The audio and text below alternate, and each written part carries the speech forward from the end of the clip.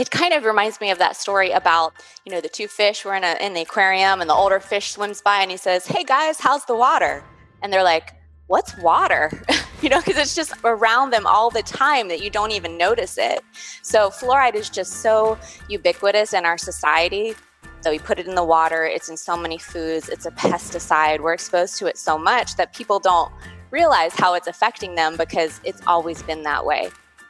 Welcome back to the Essentially You podcast, all about reinventing your health with safer, cheaper, more effective natural solutions and powerful lifestyle changes so that you become the CEO of your health. I am your host, Dr. Marisa Snyder. Could excessive fluoride be causing your acne flare-ups or the flare-ups of somebody that you know? That's the question we're exploring today. Excessive fluoride exposure has been debated for decades. Goodness knows it was on my radar back in my mid-20s. And many people, potentially including you, have strong views either for or against water fluoridation. And recently, there is more mounting evidence pointing to high levels of fluoridation being a risk of adverse health effects such as acne, hip fractures, reproductive issues, kidney damage, delayed cognitive development, lowering IQ levels, and decreased thyroid function. And these are just a couple of the biggest health concerns we see when it comes to high levels of fluoride in the body. Since the mid-1940s, compounds containing the mineral fluoride have been added to community water supplies throughout the U.S. to prevent tooth decay. Health concerns expressed by opponents have largely been dismissed until recently. Now, evidence is mounting that in an era of fluoridated toothpaste and other consumer products that boost dental health, the potential risk from consuming fluoridated water may outweigh the benefits for some individuals. Now, back in 2016, for the first time in 53 years, the U.S. Public Health Service lowered its recommended levels of fluoride in drinking water. The mounting scientific concern is that fluoride may be dangerous at high levels. Excessive fluoride causes fluorosis. This is changes in tooth enamel that range from barely noticeable white spots to staining and pitting. Fluoride can also become concentrated in the bones, stimulating bone cell growth, altering the tissue structure, and weakening the skeleton, which leads to the hip fractures and other fractures that people experience. Perhaps most worrisome is preliminary research in laboratory animals suggesting that high levels of fluoride may be toxic to the brain and nerve cells. And human epidemiological studies have identified possible links to learning memory and cognitive deficits or decline. Now, today I invited Melissa Gallico, a former FBI analyst, to share her story and the research on fluoride, along with some background on why fluoride was added to our water back in 1945 in the first place. I think it's so important to look at the history and see why we made that decision.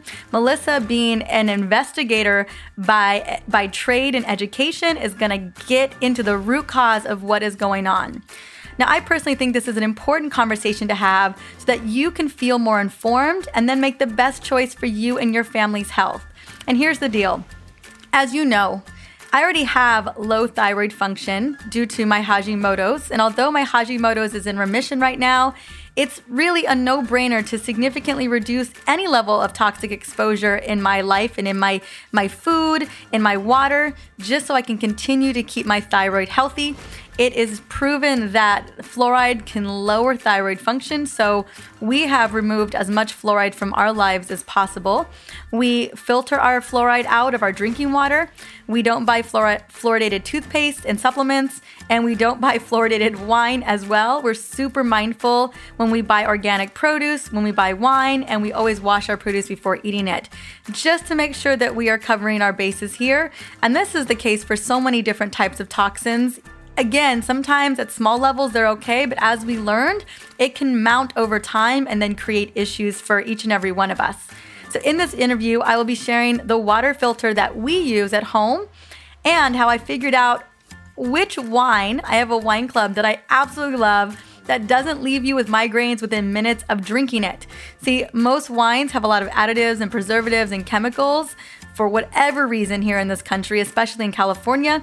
And so I had to dig pretty deep to find a company, a wine club that goes to the ends of the earth to find wine that's biodynamic, organic, and is free of all these pesticides, herbicides, additives, and chemicals. So I'll be sharing that as well in case you are a wine drinker. Now for me, I am not a fan of chemical wine. I like chemically free wine. Even though I don't drink it that much anymore, I do love having wine at the house for guests and even for gifts to give when we're going to house parties. So I just wanted to share my little take. You're going to hear a couple of those things in the interview today as well. Now, before I bring on Melissa, I'm super excited to have her on. I want to take a moment and celebrate you. Every single day, I hear from new listeners who were recommended by you. And one such listener is Darlene, and she reached out to me on Facebook. Here is what Darlene had to say. I am in love with your podcast, but a couple episodes really struck a chord with me. The one with Amy Smith on owning my boundaries, and the one with Dr. Shanks on how our stories can keep us stuck in our illness. These are both areas that I have played a role in my life. I know that I am a constant people pleaser and I feel so overextended. I rarely put myself first because I was taught that that's not what you should do. These interviews have given me so much insight and a lot to think about moving forward. I expect that my health is tethered to my needing to please and feeling like I'm not worthy enough. I'm looking forward to rewriting this new story for myself. Thank you for bringing on such amazing women to share their information with us. Whoa, Darlene, that is incredible. Thank you so much for sharing your epic win, and I'm so happy to shout you out today. I am so glad that you're feeling fully prepared to support your body, specifically when it comes to setting up boundaries and knowing how to rewrite that story so that you are 100% deserving and worthy of a body that works for you and that you feel good embracing that. Now, if you are listening, Darlene, I would love to gift you a signed copy of the EO Hormone Solution book with all kinds of self-care recipes. And goodness knows, I address that head on myself because I have been a people pleaser, as we learned in that episode with Amy Smith. And you can just reach out to me on Facebook or Instagram at Dr. Marisa, and we will get that book out to you, Darlene, as soon as possible. Now, if you are listening, first, welcome to this episode. In case you were wondering about the episodes that Darlene mentioned, they were episode 166, and 170. Episode 166 was how our old stories can slam the brakes on healing.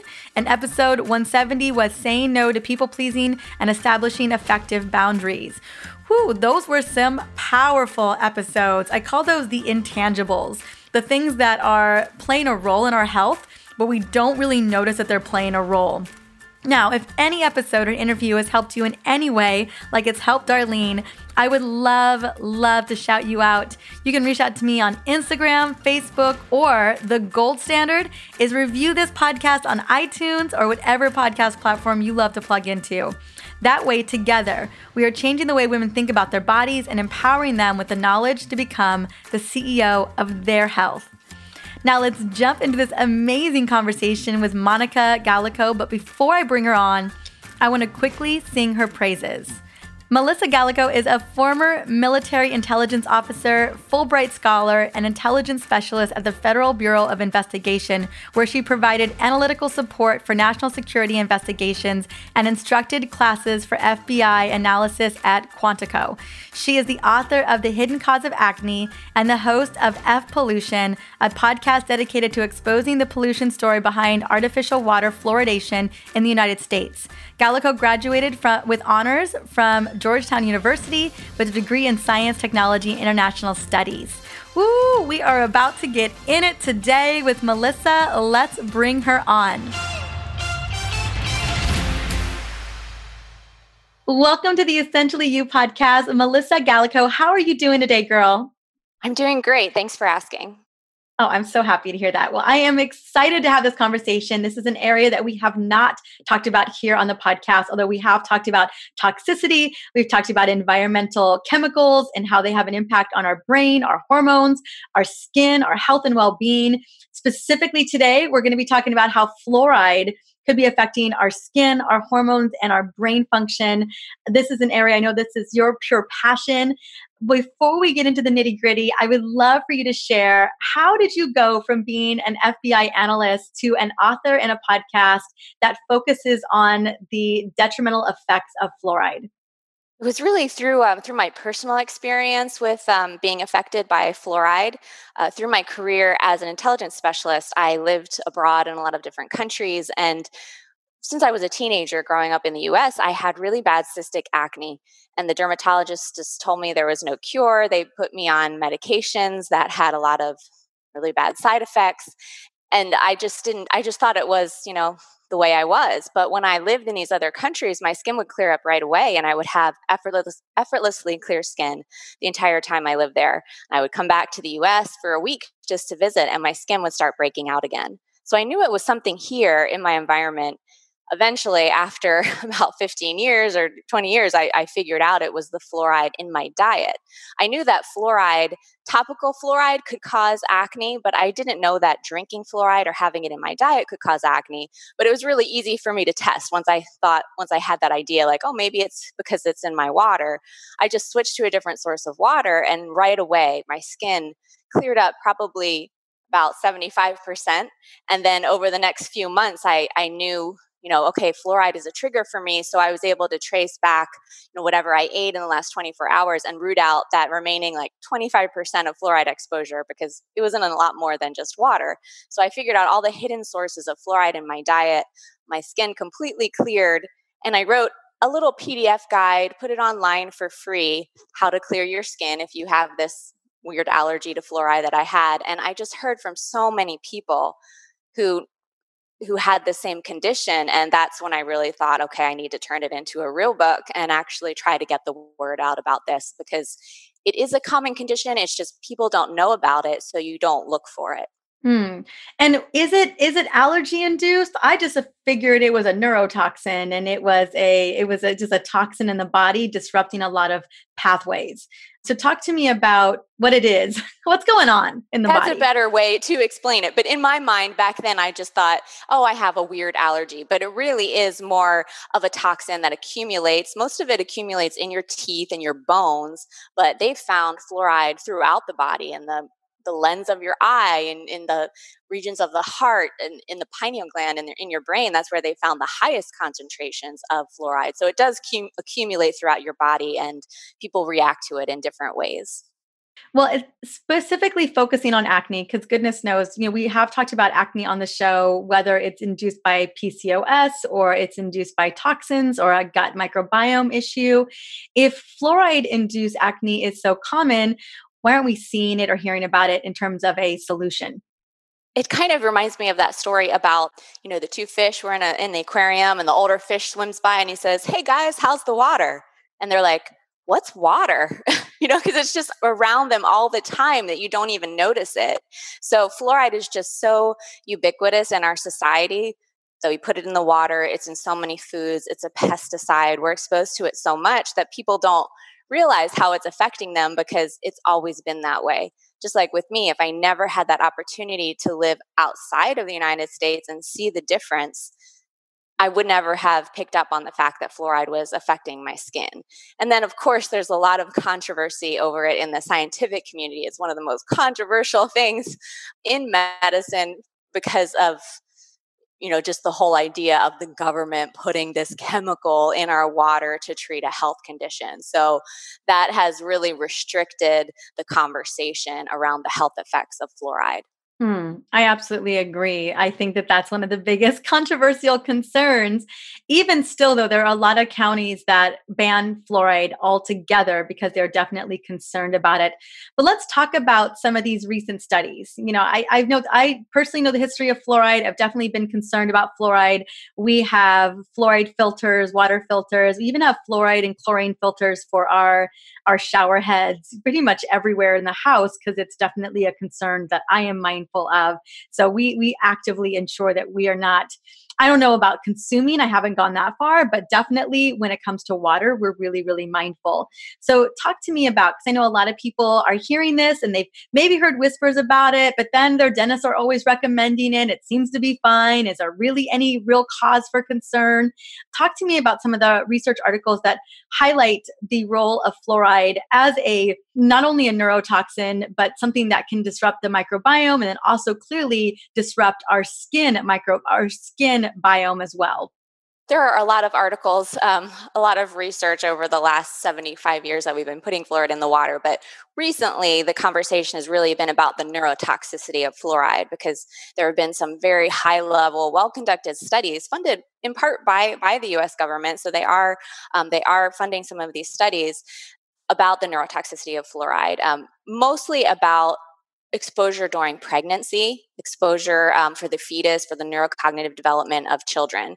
And that's where they found a really concerning correlation between fluoride exposure and lowered IQ, which, for an individual, a few points of IQ might not have a huge effect throughout their life. But when you look at it on the society scale, what it's doing to our society as a whole, it really has a lot of different impacts.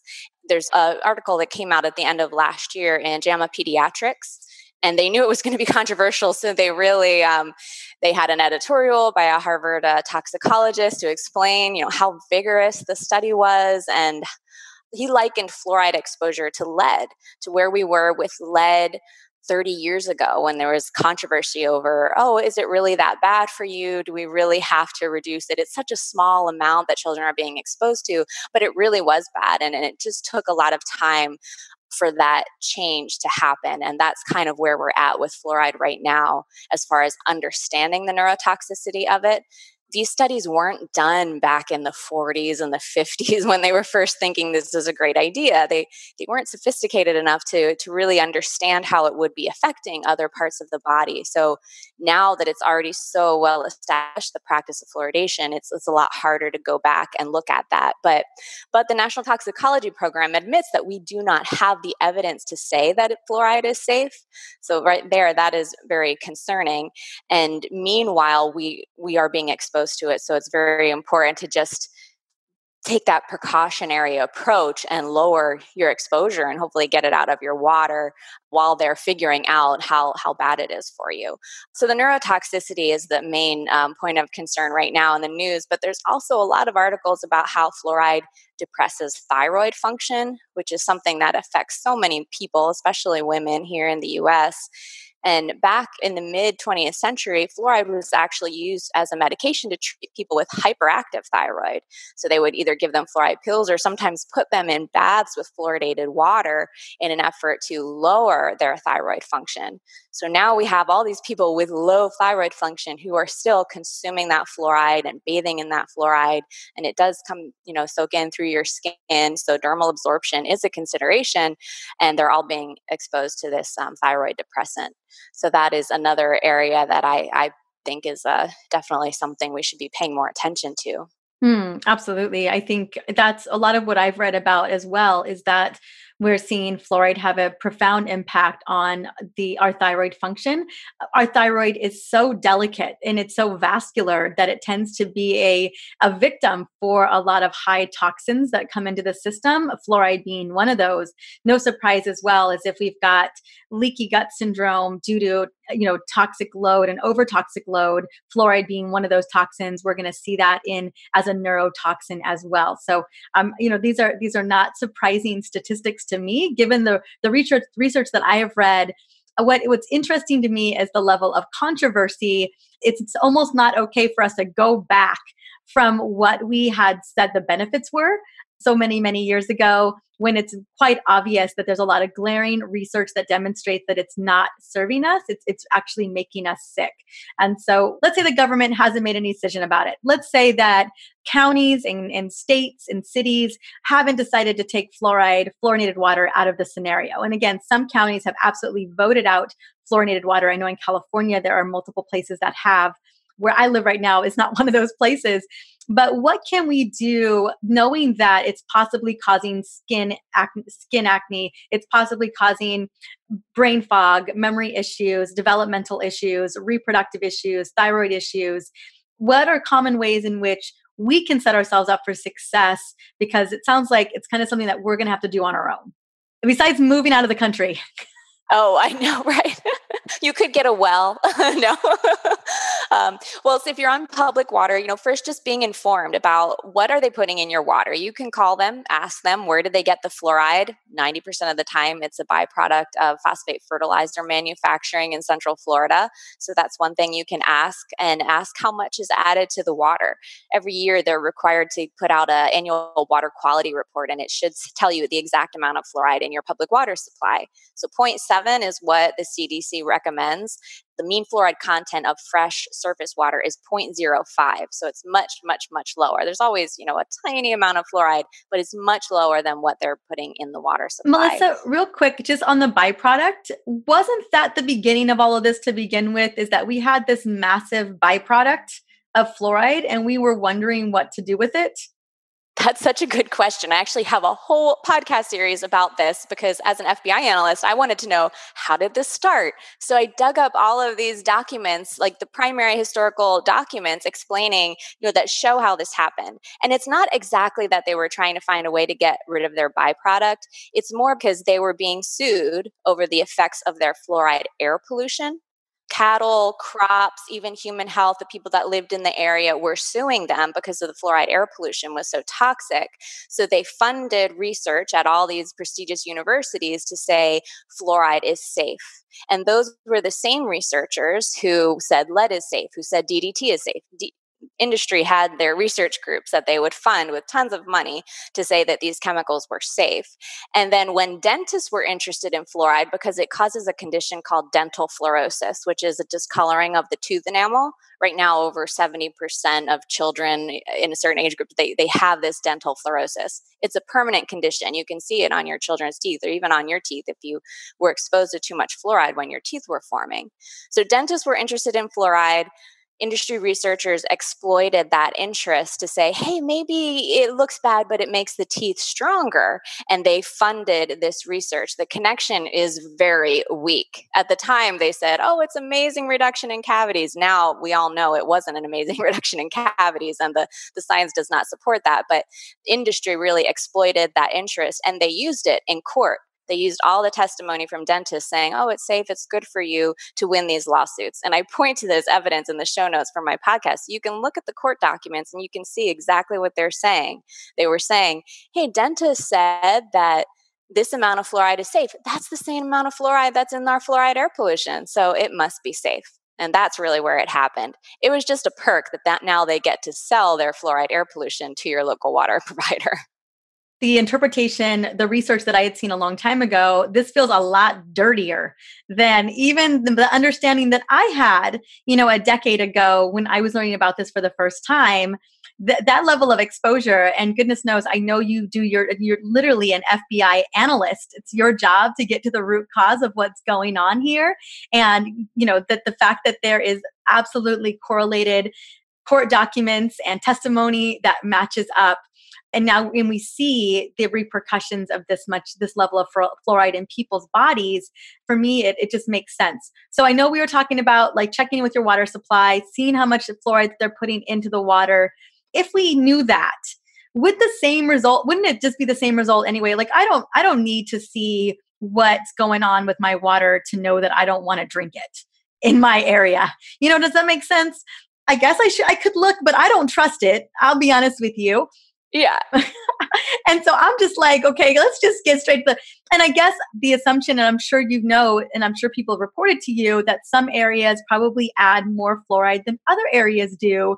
And those particular areas, you really shouldn't drink your water unless you're filtering it to some degree.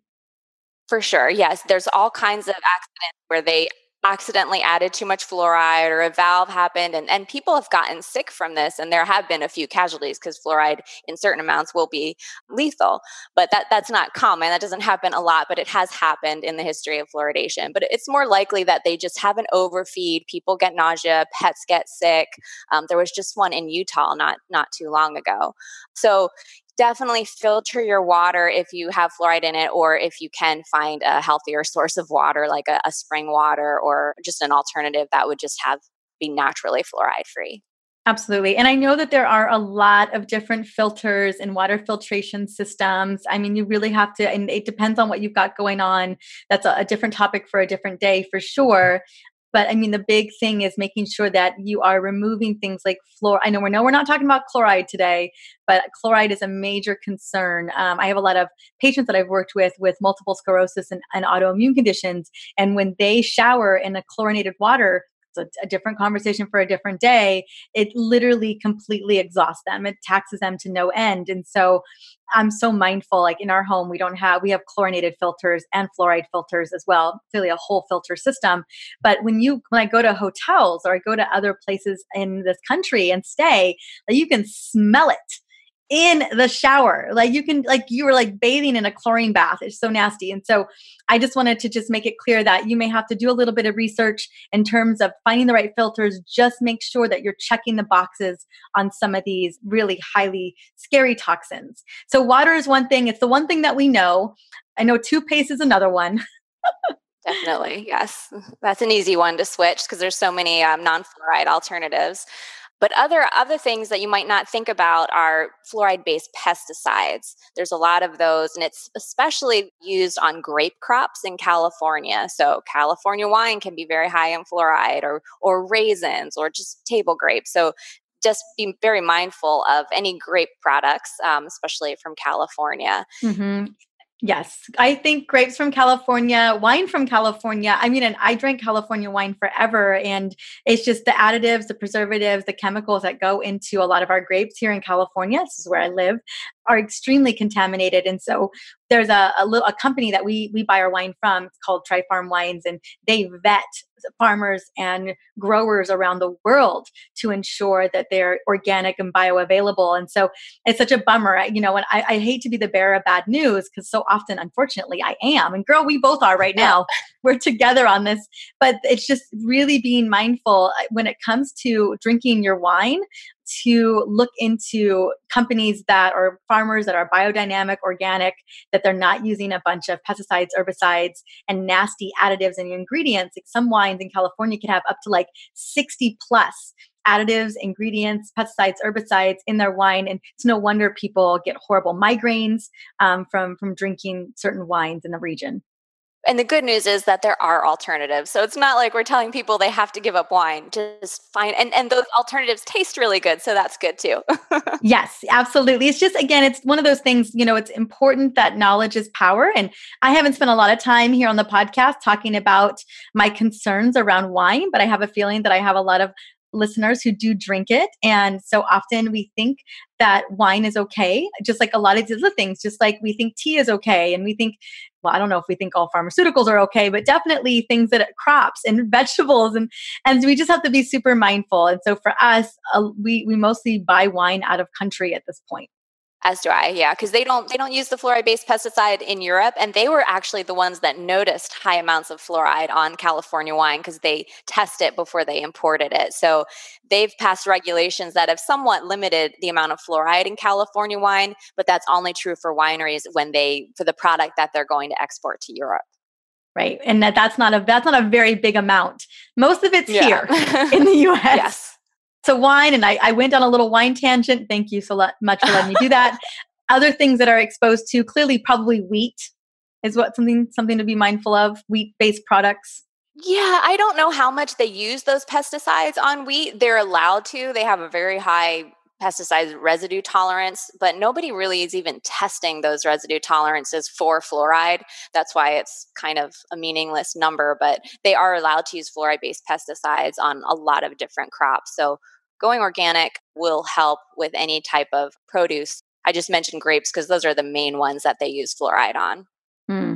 I know that you mentioned cereal, chicken products. Tell me about the chicken products. Yes. So chicken, you wouldn't expect chicken products to contain a lot of fluoride, I would. but when you think about it, oh, you would, yeah. Well, I didn't. When I figured out I had this reaction to fluoride, I ordered chicken soup at a restaurant that didn't fluoridate, and I thought, oh, finally, I can have soup because it isn't made with fluoridated water here. I had a horrible reaction, and that is how I learned that fluoride accumulates in chicken bones, just like it does with humans. It accumulates in our bones, it accumulates in their bones. So when they are exposed to high amounts of fluoride on their feed, which can be ridiculously high in fluoride because of the pesticides, it accumulates in their bones, and then it's passed on to you if you make bone broth or stock with those chicken bones. So it's really important to use quality bones if you are going to make stock, because anything that is contained in those bones will end up in your soup. That makes so much sense. And that's not just true for soup, but even chicken nuggets and like chicken products, like chicken hot dogs, things like that. Chicken lunch meat will have it because it has little shards of the bone, the way that it's processed. So one serving of a child serving of chicken nuggets contain half their portion of the upper safety amount of fluoride for the day. So it's really important to really choose quality foods if you're going to eat chicken. Melissa, any more bad news, girl? Anything else we should be looking out for? Well, the good news is if you know your farmer and he's raising like organic chickens, you don't have to worry about it. Tea is one where, unfortunately, I don't have good news around black tea because it just uptakes it directly from the soil. It's one of the few edible plants that is just naturally high in fluoride if it's grown in soil that contains fluoride. So there's really no way to tell how high the fluoride is in tea. It can be very high. So that includes things like kombucha, which I know people love, but if there's fluoride in that tea, it will be in the kombucha as well, even if it's organic, because it's not really a pesticide issue. So that is bad news, since you asked.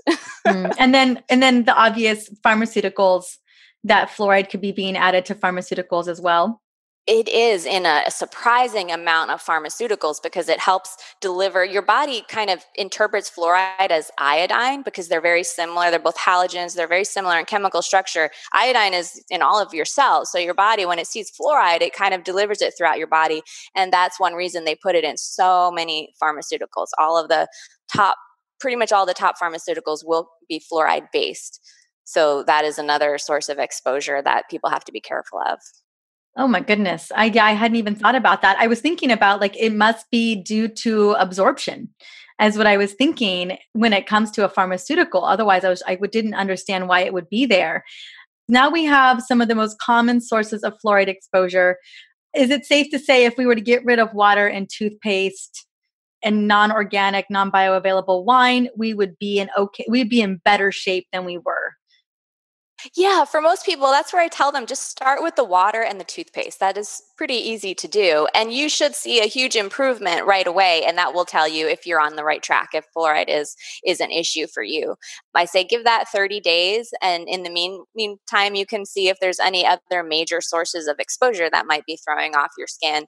But that is definitely a good place to start. Yeah. And in talking about water filters, I don't know if you have one that you love. So what we ended up, because I was looking for kind of an affordable, right now we rent the house that we're in, and I'm not going to put a whole entire water filtration system into a home I probably won't live in for a while.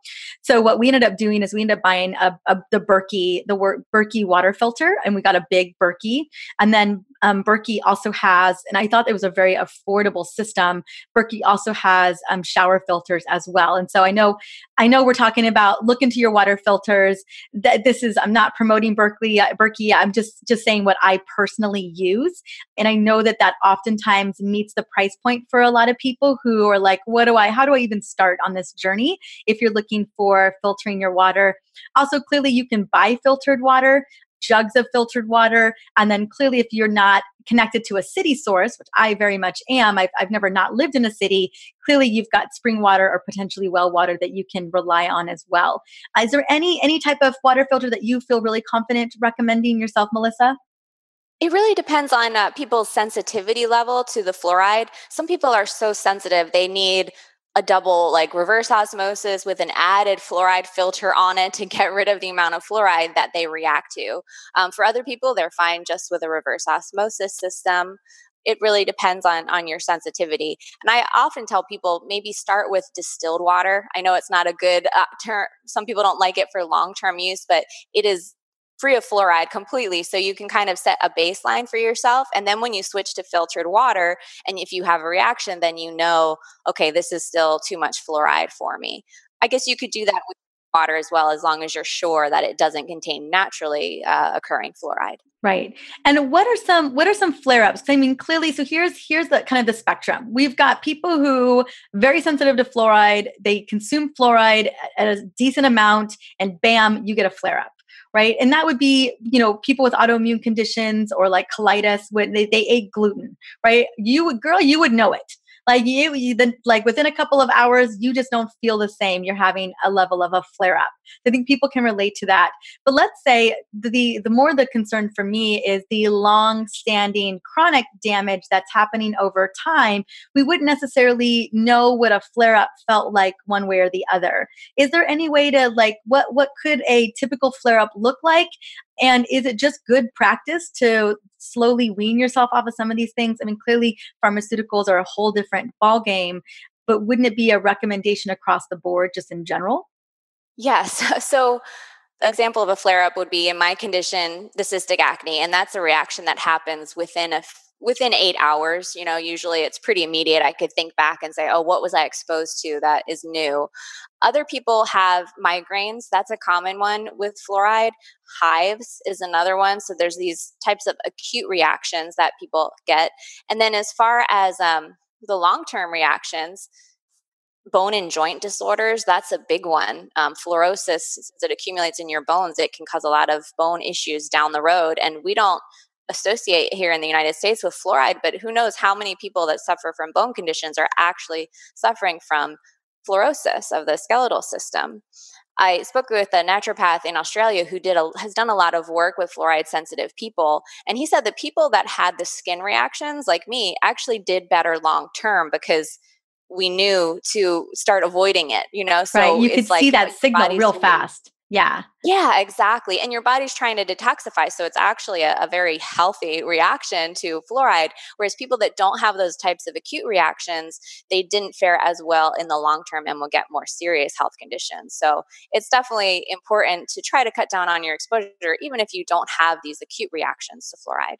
When I think if anyone's showing up with a low thyroid function, clearly there's a number of root causes that go along with low thyroid function, but toxicity is a huge one. And if fluoride's playing a major role there, it just seems like an easy thing to take out, just to rule out one more kind of big player toxin in the scheme of things. And I know sometimes when we're working with a complex condition like low thyroid function, that would be me as an example, is trying to, field through everything that could be driving that particular issue. I know it can feel complicated, but, you think about the overall getting rid of a neurotoxin like fluoride, it's just a win-win across the board as far as I can see. Whether you recognize the symptomology or having flare-ups or not, it's just one more toxin the body is having to manage. And if we can get rid of it, however, through water and toothpaste and being mindful about some of the food decisions that we're making, especially if you're getting migraines with drinking wine, I hear that all the time from people. And it could easily be fluoride along with all the other nasty additives in some of these wine products. But it's just, again, if you're having that level of a response, it's time to make a change. Absolutely. Absolutely. That it is such an easy place to start. And it's something that a lot of people just don't think about because you don't see it in your water. It's not an ingredient that's listed on a label anywhere.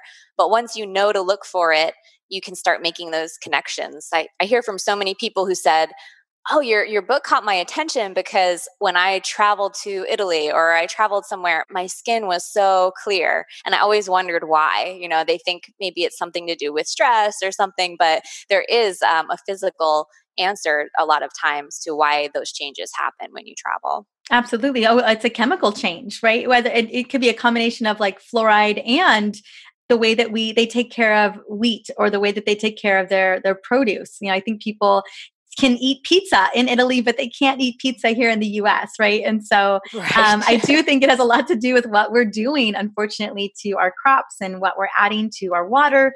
I don't know why we feel this need to add a bunch of stuff to the things that we consume on a daily basis. That's the reason why I'm so excited to be having this conversation is, every day we can make no nonsense approaches to our health and wellness. We can make these simple changes. And Melissa, I think you've really set us up for success in what are these little things that we can do right now that can add up over time for ourselves and our family?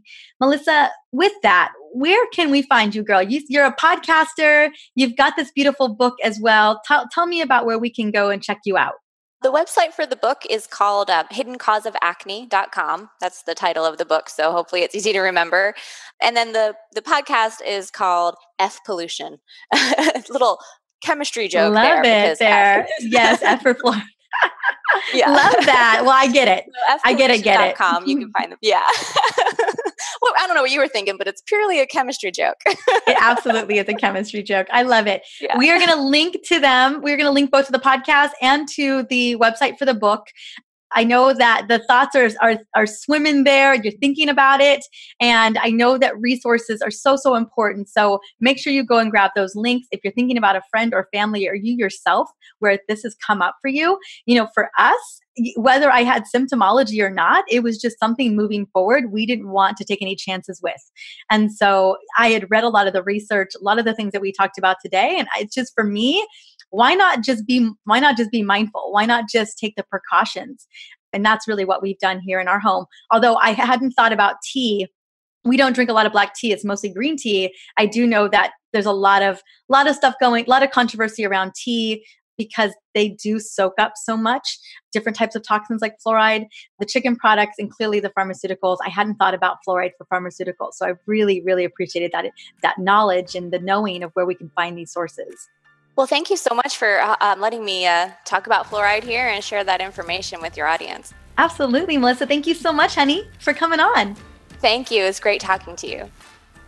Wow, that was a lot of food for thought. And you may be feeling like you've got a lot more questions than answers at this point. Well, if you want to learn more, I know that Melissa has been doing her research for a long time. I mean, she has gone back to the very beginning of this whole situation in 1940s. And she shares it not only in her book, but she also talks about it on her podcast, F Pollution, where she goes into the nitty-gritty. Definitely check out either the book or the podcast. It's going to be in the show notes for this episode, which is 175. And if you want to check out the water filter that we use in our home to filter out more than just fluoride, it's called the Berkey water filter. Now, we personally chose this one because it was cost-effective and easy to use, and we could take it with us anywhere we go when we move from this house to the next house.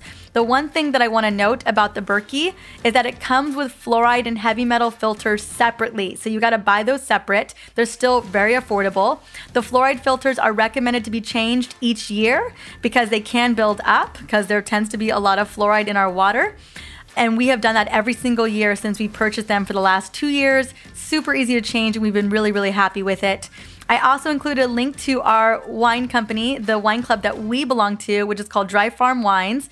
We buy a lot of wine as gifts and for family affairs. And my community has been asking me for recommendations on wine for quite some time, where it doesn't have additives or chemicals or pesticides. And so this is one of my absolute favorite wine clubs for that. They have a gold standard when it comes to really digging into figuring out what wineries are the best. And I can speak to this because one of my best friends, the second she drinks California wine or US wine, she gets a migraine within a matter of minutes. And so when I introduced her to this, we were really curious to see what would happen. And she has fallen in love. And so she's not the only person I've had that happen with, but I'm just really grateful to be able to share with you the wine club that we belong to. I think you're going to love it if you drink wine. If you don't, no worries. The link for Dry Farm Wines and the Berkey will be in the show notes as well, so you guys can go and check those out. Goodness knows, it's always important to have these types of resources so that you know that there are companies out there that are doing their due diligence to make sure that you are living a healthier life. So again, all the links will be in the show notes for episode 175. And I want to say thank you so much again for coming into the Essentially You podcast and listening to this beautiful episode. We are going to continue to talk about skin with Krista coming up on the next episode.